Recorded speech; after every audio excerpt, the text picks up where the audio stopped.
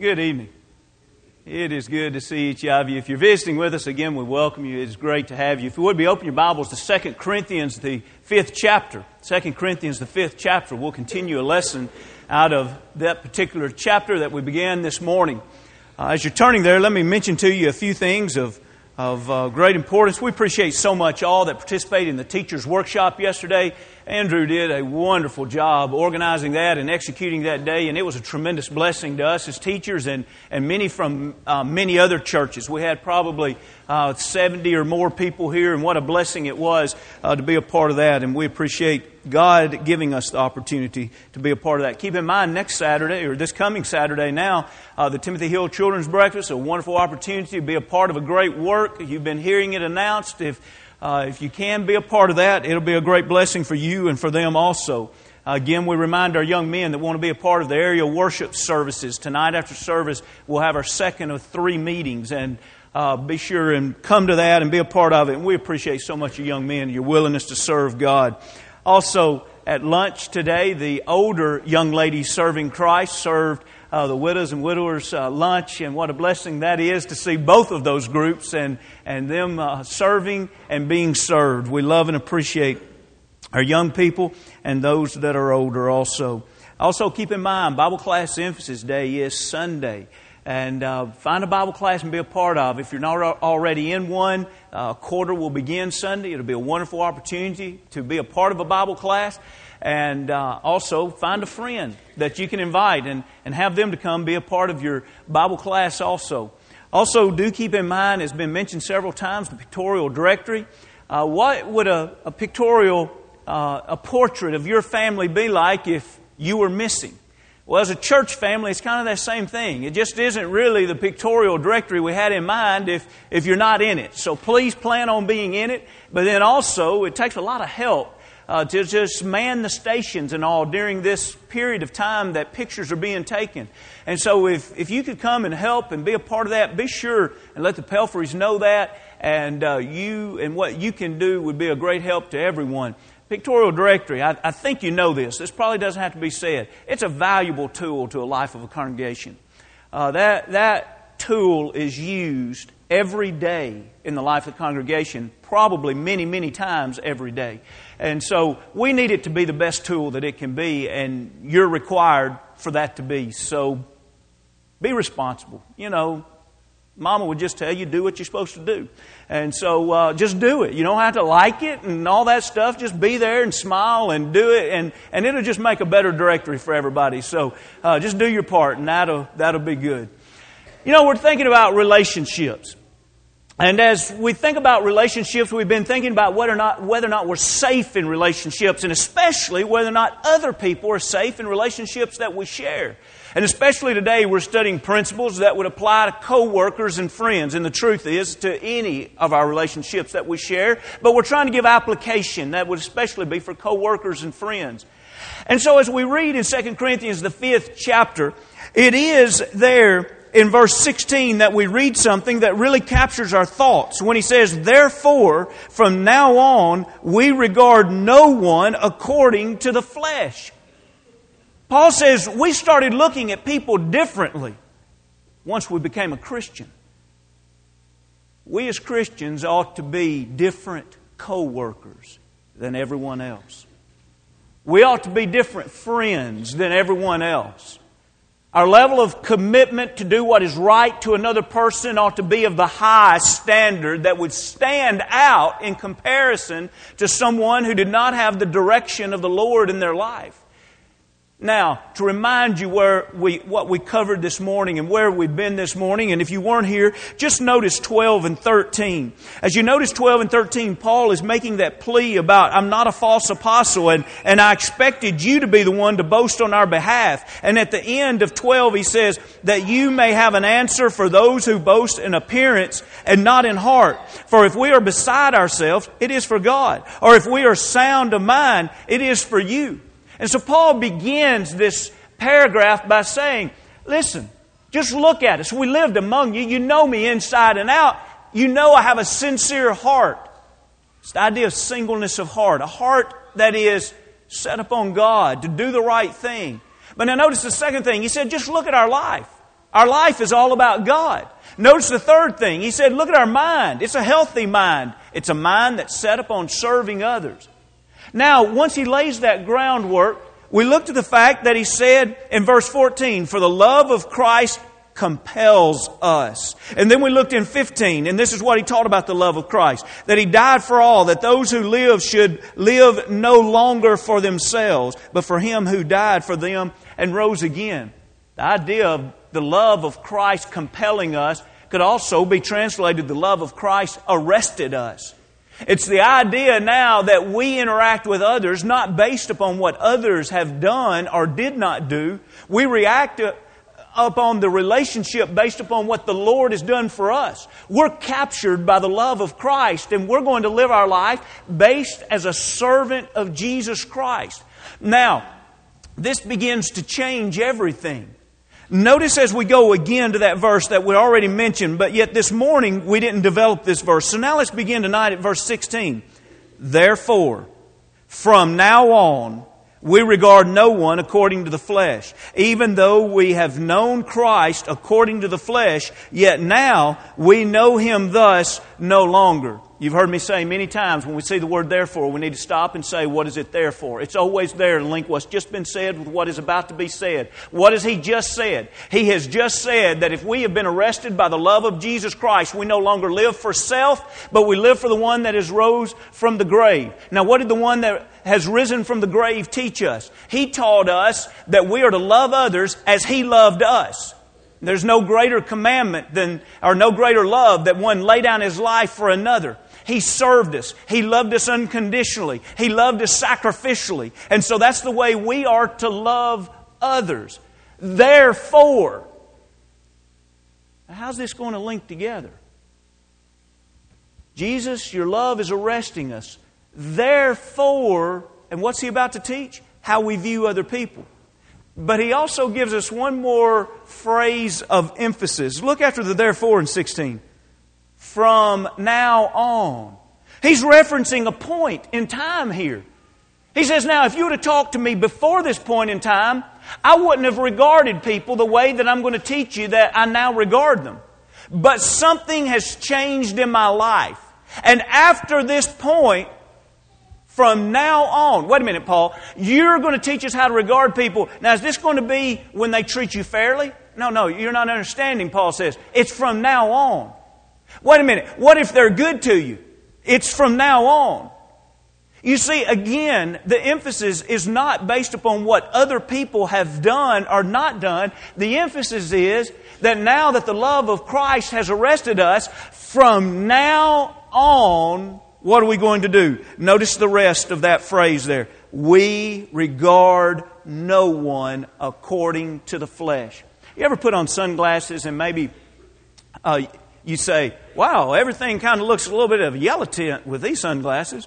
So you put them back on the rack and you put on some other one, hey, everything kind of looks a bluish tint with these on.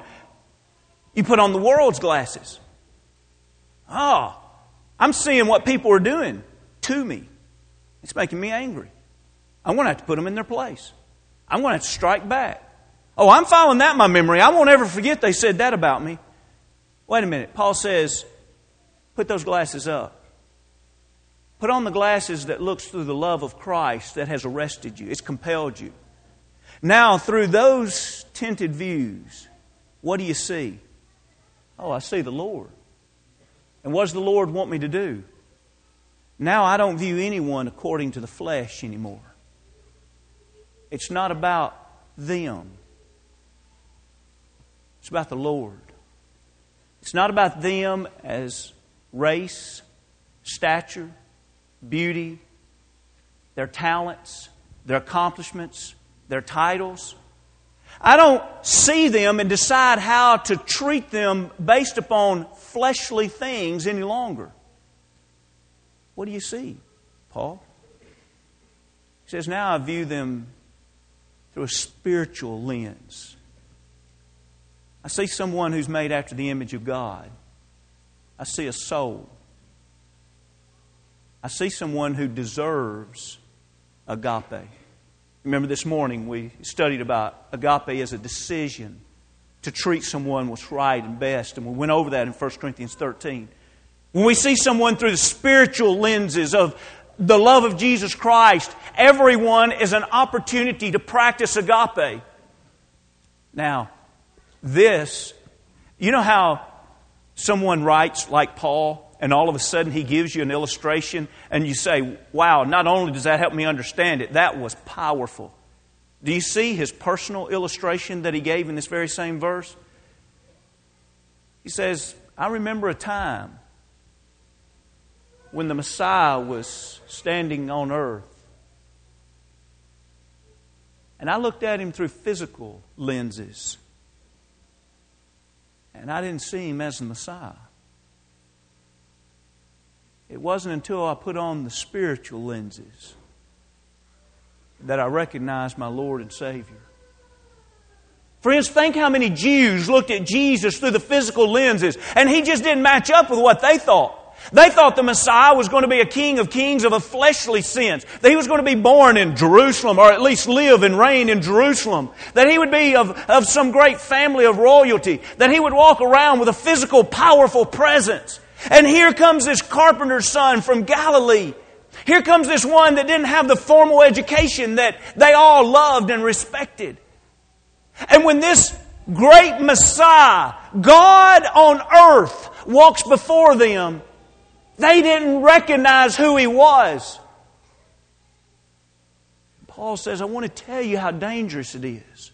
When we view people the wrong way, look what we can miss out on. This makes me stop and think something that I have no way on this side of eternity knowing the answer. But I wonder how many good friends I've missed out on because I viewed them physically and not spiritually. I wonder how many relationships that a lot of people in the world would say, well, that's a very unique friendship. You wouldn't expect those two to be good friends. I wonder how many of those friendships we've missed out on because we allow the world to shape us. And we form friendships just like the world forms friendships. We act and react to people just like the world acts and reacts to people. And what have we missed out on? Paul almost missed out on the Messiah because of that. And it took a miraculous bright light from heaven to get him to look at the Lord in a different way. Friends, when we're arrested by the love of Christ, we view people differently. But now notice the next verse, verse 17. And it's interesting, again, we have the word therefore. You see how Paul's wanting to make sure that we continue this line of thinking about the love of Christ? It's bringing that theme of the love of Christ. We're arrested by it. It affects the way we view others. And now, notice how it transforms us. Look at 17. Therefore, if anyone... You can't pick and choose on this. This is anyone that's open to this. If anyone is in Christ, a phrase that Paul loved. He used this or a form of it at least 169 times in his writing. What is it to be in Christ? We learn in Galatians 3 and 27 and Romans 6 and 3 that we're baptized into Christ. It's where we step out of the world and we step into that relationship with Jesus Christ. You see, He's putting a point in time when we're supposed to change in our relationship with others. It's whenever we've placed our life in Christ and we've been arrested by the love of Christ and we're starting to view people spiritually, not physically. And so there he says in 17, therefore if anyone is in Christ, here's the result. He's a new creation. Well, Paul explained or described that new creature. Old things have passed away. Behold, all things have become new. What is it to be that new creation? You remember in Romans 12 and verse 2, be not conformed to this world, be ye transformed by the renewing of your mind. That transformation, that becoming a new creature, it begins in the mind, a mind and a heart and a life that submits to the ways of Jesus Christ and becomes a living sacrifice. Things are different. What I'd like to do is I'd like for us to look at two passages as we move this sermon toward the end. And we've still got a little bit to go. Don't grab your songbook. But we're just going, I want to show you where we're going. What we're going to do is we're going to look at two passages where He shows us so clearly, saying, let me tell you the old things that I took off. Let me tell you the new things that I put on. Now, we could apply these to almost anything about our life. But today we're studying relationships. As we read these things, and if you will, be turning Colossians, the 3rd chapter. As we read these things, I want to ask you to take and apply these to your life. These things that are old things, can you say, I really am a new creation? The way I interact with others, I've put those things out of my life. The way I interact with others, these new things that Paul talks about, they are really a part of my relationship with others. As we read in Colossians, the 3rd chapter, notice in verse 8 and 9, Colossians 3, 8 and 9. If you'll remember, Colossians 3 and 1 talks about if you've been raised with Christ, seek those things which are above. And you know that being raised with Christ is coming out of the watery grave of baptism. See, that's point in time again. That from that time forward, we're new. We are arrested by the love of Christ. We view people differently. And so can I say, along with Paul in verse 8, but now you yourselves are to put off. That's what, just like taking a garment off. We're to put off all these. Anger. How do I deal with my coworker? Do I let them get under my skin and provoke me to react to them? He says, no, that's the way I used to do. I don't now react to them. Those emotions that they stirred, I've stopped allowing them to push those buttons. Now I'm looking at what the Lord wants me to do. Wrath, malice, malicious acts, blasphemy, filthy language out of your mouth. Do not lie to one another, since you've put off the old man with his deeds. Our interaction with co-workers, can we say those things never happen? It doesn't matter what they do, what they don't do. These things don't happen because that was the old me. I'm now arrested by the love of Christ. Let's look at the new us. Look in verse 12. The new me, therefore, as the elect of God, holy and beloved, put on tender mercies. Have you ever thought that people that are tender-hearted, they're just born that way? They are, but it's not a physical birth, it's a spiritual birth. When they're born into Christ, people that are truly children of God have tender hearts. Kindness, humility, meekness, long-suffering, bearing with one another, and forgiving one another.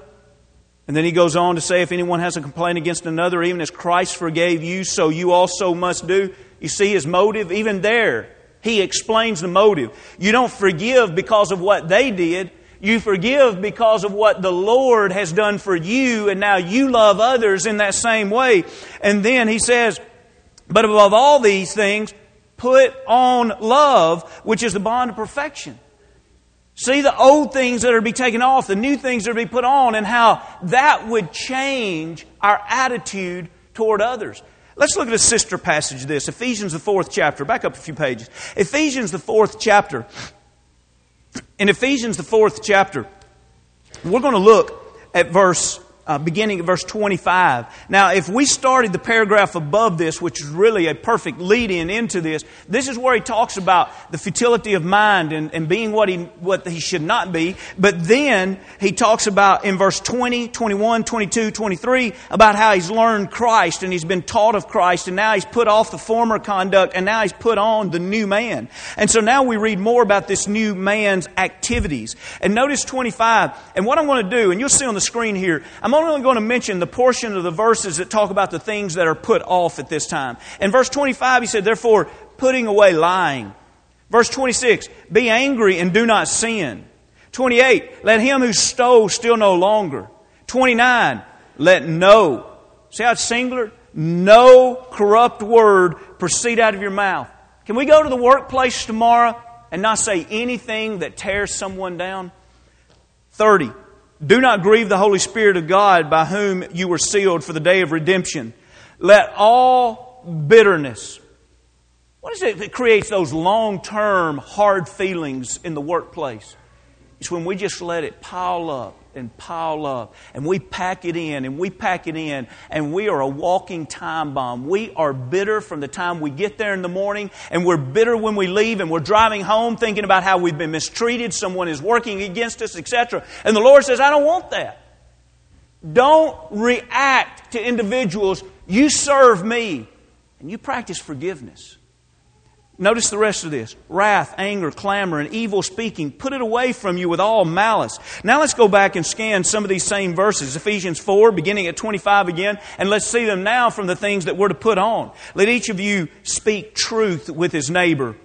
And those, we're members one of another. We really do have responsibility to each other. 28. Rather let him labor. This is where he says not to steal, but now he says rather let him labor, working with his hands what is good, that he may have something to give to him who has need.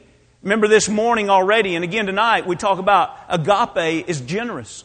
It's always looking for someone to help, someone that has a need. Not so later on you can pay me back. It's the idea of I want to help you, I want to serve you, because I want to practice agape, because that is the love that I have learned from Jesus Christ. 29, he's talking about the evil things proceeding out of your mouth, but what is good for necessary edification, that it may impart grace to the hearers. We speak words that build up if we're the new man. We speak words that are gracious words to those that hear those words. 32, be kind to one another, tender-hearted, forgiving one another, just as God in Christ forgave you. Now, remember, it's man that put in the chapter breaks. Really, to conclude this line of thinking, we have to move to the next two verses in the 5th chapter. Now, as we go to this next screen, I want you to notice what verse 1 and 2, the simple plea, therefore, he's linking together what's just been said, therefore, be imitators of God as dear children. Okay, now wait a minute. That's interesting that's the therefore. Because he's just talked about how we walk with others. Now wait a minute. We're walking with others and we're putting away the bitterness and the evil speaking, and we're being tender and mercy and forgiving. And he says, you see, what I'm asking you to do is imitate Jesus. You live with others the way Jesus lived with others. Well, that's been the lesson all day. We've been arrested by the love of Jesus. Now, practice that love. Jesus, what's the love? You love others the way I've loved you. Notice verse 2. Walk in love. That's agape again. The walk is our daily conduct. Walk in love. Live a daily conduct of agape. As Christ also has loved us. That's that same teaching again. And given Himself for us. Now here's the summary. An offering and a sacrifice to God, a sweet-smelling aroma. Of all the ways to conclude this, he says, now listen, when Jesus died upon the cross, He was an offering for mankind that was a sweet-smelling aroma to God. Now that's kind of mind-boggling to us. It's really hard for me to imagine, especially growing up around a little bit what I'm about to tell you. I've smelt animals burn. To me, there's nothing pleasant about a burnt sacrifice. Can you imagine under the Old Testament where they had all of these burnt offerings, and there's no doubt that it was a stench to those that were burning them, but to God it was what He commanded, and to God it was a sweet-smelling sacrifice. And so now He's saying, look, this is the way I want you to live with others. Put off these things. Put on these things. As a matter of fact, it's this simple. Imitate Jesus. As a matter of fact, Jesus is that perfect example that when He treated others the way He was supposed to treat others, it was a great smelling sacrifice to God. Now, I'm really not saying this trying to be funny. I'm really not. But do you realize our sacrifice toward others, if it's not like Christ, it's not a sweet-smelling savor to God. The way you and I live in the workplace, God is either saying, oh, that's my faithful Christian, my child, my son, my daughter. Or He's repulsed. He's saying they stink. Why do they call themselves Christians and embarrass my family like that? It's not at all what I would have my children to be. You see, the point is this. Most of us are familiar with a pause button. We're familiar with the concept of being able to watch a movie or DVD and be able to say, wait just a minute, pause.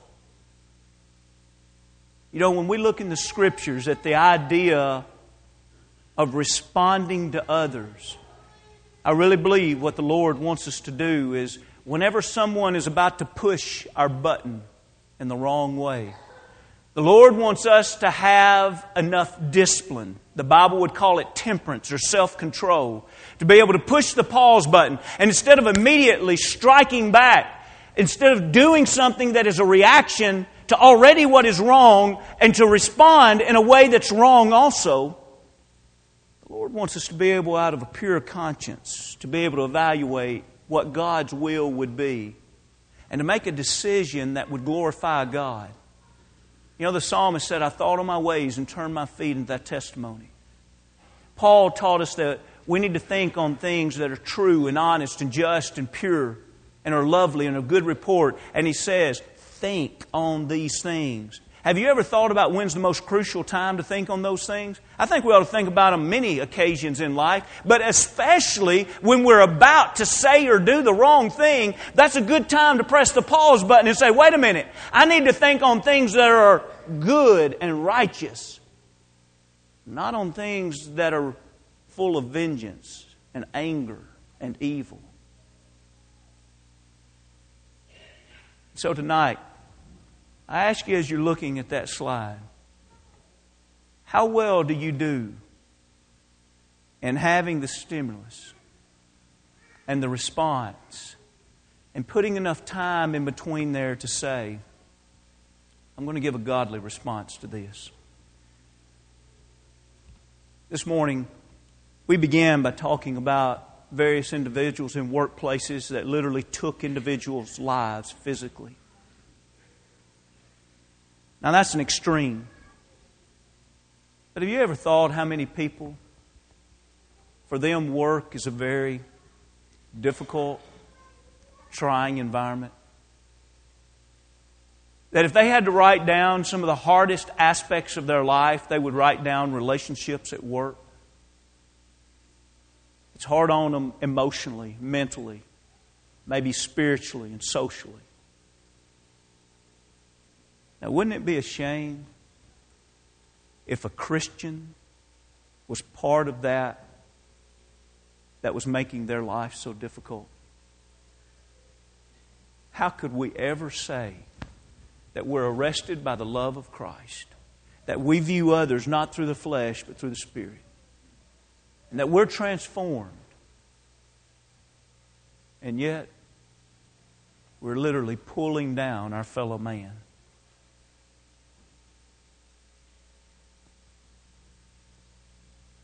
Let your light so shine before men that they may see your good works and glorify your Father which is in heaven.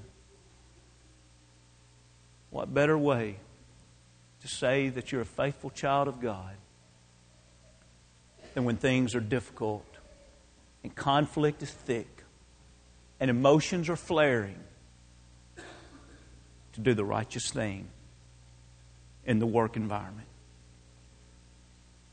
I mentioned to you first thing this morning, I don't think we're studying an easy topic. But I believe we're really getting down to some of the daily responsibilities that we have in relationships. Let's do better this week. Let's grow. Let's mature. Let's give our best for God. He deserves it. And so do those people we work with. That might be our opportunity to show them more of Jesus than they've ever seen. Are you a child of God? Are you a faithful child of God?